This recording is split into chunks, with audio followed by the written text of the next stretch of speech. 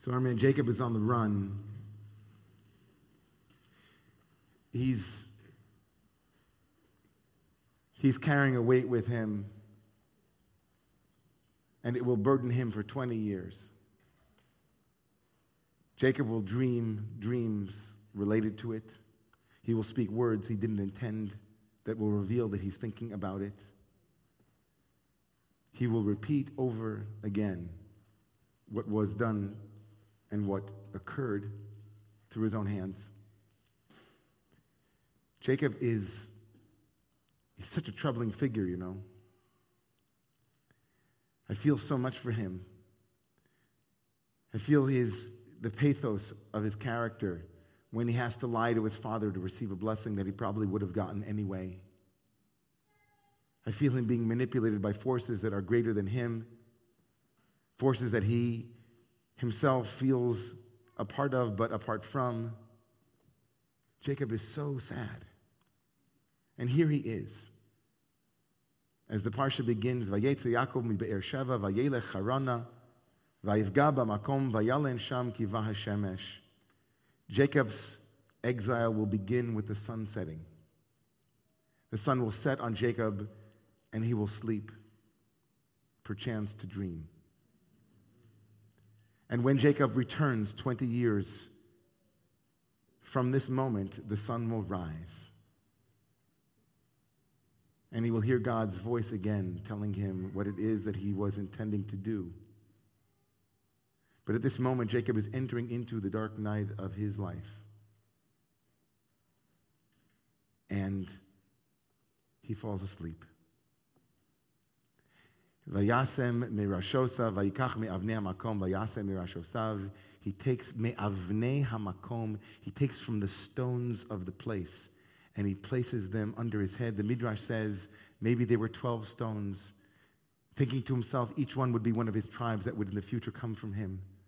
And each one fought to say, the righteous one will place his head on my back. Maybe there were 3 stones, maybe there were 2 stones, but there was a stone. And so his journey into exile and into radical leaving of his home begins with placing a rock under his head as a pillow. It couldn't get much worse. You know, I remember being 22 years old, and there was a great therapist in Islip, New York. And she was doing a unique kind of therapy that I wanted to do. So one day, this was kind of before I hit rock bottom. I'm not going to talk about rock bottom tonight for me. Literally rock bottom, thank you. And I wind up in Islip, and I have no money. I forgot my wallet. And I'm looking for this therapist, and I go to see her, and she says, how are you going to get home? You don't have a wallet. I said, well, I just figured that you would give me the money. And she said, And she said, So there I was, 22 years old, 23 years old, and I'm in Islip, and I have no money, and I'm standing by the side of the road trying to get a ride to the Long Island Railroad station. And I'm thinking, this is as bad as it gets, maybe. Well, Jacob's on the road. He's got nothing, and he's got a rock under his head as a pillow. And then interestingly, the Torah tells us that he takes that rock when he wakes up, and he makes it into a matzeva, he makes it into a monument. And the monument is to remind him of a dream that he had when he was dreaming, when he was sleeping. And what was the dream? We know the famous dream, V'hinei sulam mutzav arza v'rosha magia shamayma. He had a sulam, he had a ladder, and it was reaching towards the heavens. It was a stairway to heaven, and there were angels going up and down on it. And God comes to Jacob, and we know what Jacob was afraid of by what God tells him. Right? Jacob doesn't speak before he falls asleep. Jacob falls asleep, and God comes to him and says, Jacob, don't worry. I'm going to be with you. I'll go with you where you go. Ki lo ezavcha, I will not abandon you. Adim asher masisi es asher dibarti lach. I will do to you what I promised to do for you. I will give you the blessings of your grandfather Abraham. You will have children. You will have land. Vayikatz Yaakov, and Jacob wakes up, and he says the famous words, surprise, amazing. God was in this place, and I didn't know. Achen yesh Adonai b'makom hazeh v'la'anechi lo yadati. God was in this place. And then the Torah says, Vayashkem, Vayishkav, and Jacob woke up early the next morning. So a lot of Shmuel Klistner, who was a great commentator, wrote a book called Wrestling with Jacob, asked a very obvious question. If Jacob woke up the next morning, it means that he fell asleep again after he had the dream and had the realization. So Jacob falls back to sleep. He sees God, Vayikatz Yaakov, he sees God, and then all of a sudden, he falls back to sleep. And then he wakes up, and he does that amazing thing with the rock. He takes the rock, and he makes the rock into a matzeva, into a monument, and he pours oil on it, and he anoints it, and he says, this will be the touchstone, literally, for me to remember that God promised me all of these things, and he makes a vow with God. He fell asleep. He just saw the most miraculous vision, and he falls asleep. Falling asleep is, after you've seen the truth, is not uncommon. Falling asleep and then waking up and having to approximate what it was that you had experienced isn't uncommon.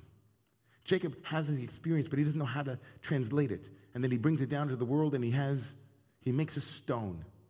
One.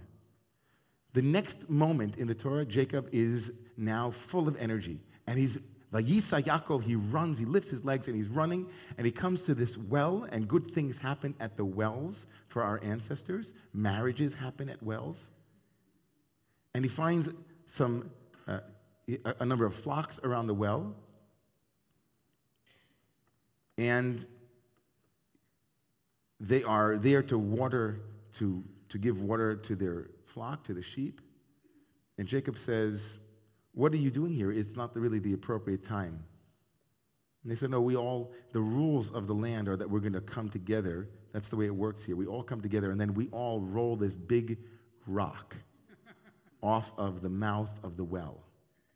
So I don't know about you, but that's a lot of rocks in 5 sentences of the Torah. So Jacob sleeps on a rock as a pillow. Then he makes it into a monument. And then he comes to a well, and there's a huge stone on the well. And of course, we know the scene, very famous scene. He sees Rachel, and something in him is ignited, something in him he's trying to show off, something in him, who knows? And that which would take many men to do, many strong men to do, he does all by himself. He rolls the rock. He rolls the rock. Vayagel et ha'even. He rolls the rock. So what is going on? And just to add to this, I'm not going to get to this tonight, maybe tomorrow. There's another scene with stones at the end of the entire 20-year period. Jacob will set up a third monument, a third set of stones will be placed as a deal, as a contract between Jacob and his father-in-law Laban. So what's with the stones? And that's what I want to talk about right now. Because Jacob had a dream and he fell asleep again. And then he needed these stones to remind him of that dream. And then he sees this big stone, and something in him is revived, and he's able to move the stone. Essentially, Jacob, like each and every one of us, Jacob has to move into the dark night of his soul, and he's going to have to suffer. He's going to have to see things that he doesn't want to see. He's going to have to stop running. He's going to have to be honest with who he is, and he's not yet ready.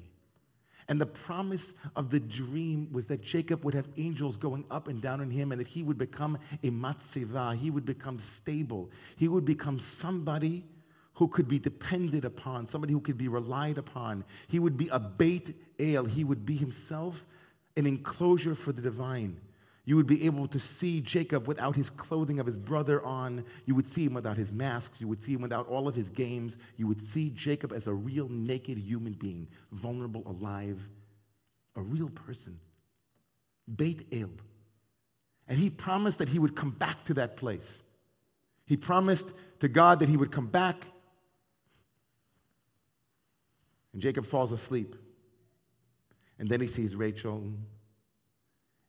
And for the first time in his life, in the first time in Jacob's life, he's going to love somebody without a mask on. Jacob will be led into a healing through vulnerability and through yearning. He started off wanting a blessing. He wanted what his father had to give.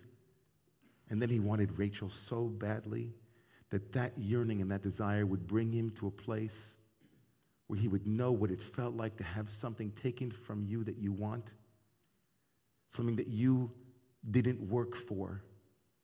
And Jacob would have to know in his own flesh the pain of separation, the pain that his mother was experiencing, the pain that his father was experiencing. Jacob would have to know it in his own way. It was in his eyes like a few days when he had to work for Rachel. The only other place in the Torah where that word appears is when his mother Rebecca says, it will only be a few days until you have to come back. Yamim achadim. You, Jacob, are going to have to know in your own person what it is to be separated, and you can't get it. But first, there's the stone. And you'll know who you truly are when you see that stone, because that stone on the be'er, on the well, rolling that stone will remind you of your dream. Wherever you see that stone, Jacob, you will know who you really are, so that you don't ever forget the dream of who you should be. In all of your 20 years, you have to have some place to pull you back, an original point. Those of you who know me know that I've been obsessing. I'm having a late, it's an early midlife something. I don't know what it is exactly. But something about me and Bruce Springsteen is happening, and I don't really get it. I really don't get it, and I can't stop hearing the words from the song, The River. Right? Now those memories come back to haunt me. They haunt me like a ghost. Is a dream a lie if it don't come true? Or is it something worse? Is a dream a lie if it don't come true? That's Jacob's 20-year journey. Jacob, are you going to honor those first stones that you saw and that were rekindled when you saw it on the top of the well? Or are you going to forget? Are you going to let yourself forget the dream that was your life? And who are you, Jacob, without a dream? Who are you, Jacob, without a dream that reminds you that you could be a ladder with angels going up and down on you? What is a country without a dream? What is a society or a culture that has lost its way and doesn't have a dream to remind it when it gets stuck in the stuff of deception, of acquiring wealth like Jacob? He had goats and he had servants. He had 4 wives and 12 children by the time he remembered the dream. 20 years later, there were more stones for him to roll. I ask myself those questions throughout the last couple of weeks as I've been trying to understand how it's possible that we are now cutting more aid to those who already don't have enough to put on the table. Where's our dream? Where's that rock that we should be rolling off of the well and saying, that's the dream of an America that I'd like to live in? I'm not a politician. I'm just somebody that tried to live on $5 a day and I couldn't do it. I'm somebody that was stuck by the side of the road with my head on a rock, having a dream of a land where angels go up and down. And so we get lost. We get lost. And Rachel's love maybe reminded Jacob, maybe the love that he never got completely, maybe something in him, who knows? It was unfinished business. It's a mystery. I don't know how he remembered the dream. I don't know how you'll remember yours. I know usually I fall back to sleep too. But this week, in Parshat Vayeitzei, as it closes, Jacob, who begins as someone who can't stop, someone running, will finally turn to face what's true. And I pray that we as a community, that we as a country, that we wake up, that we put our priorities where they should be, with those who have less, with those who have no one to speak for them, with those who are too easily brandished as those who are dependent on. What will be with us if we lose sight of our holy responsibility to dream big dreams for this country and to try to make them a reality? So I bless all of you, and you bless me back, that Jacob's pillow and Jacob's ladder and the rolling stone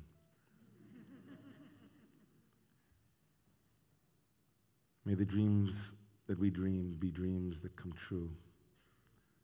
May we never forget the deepest place in us, which is the dream of the future of our people, the future of this planet. And let us say Amen.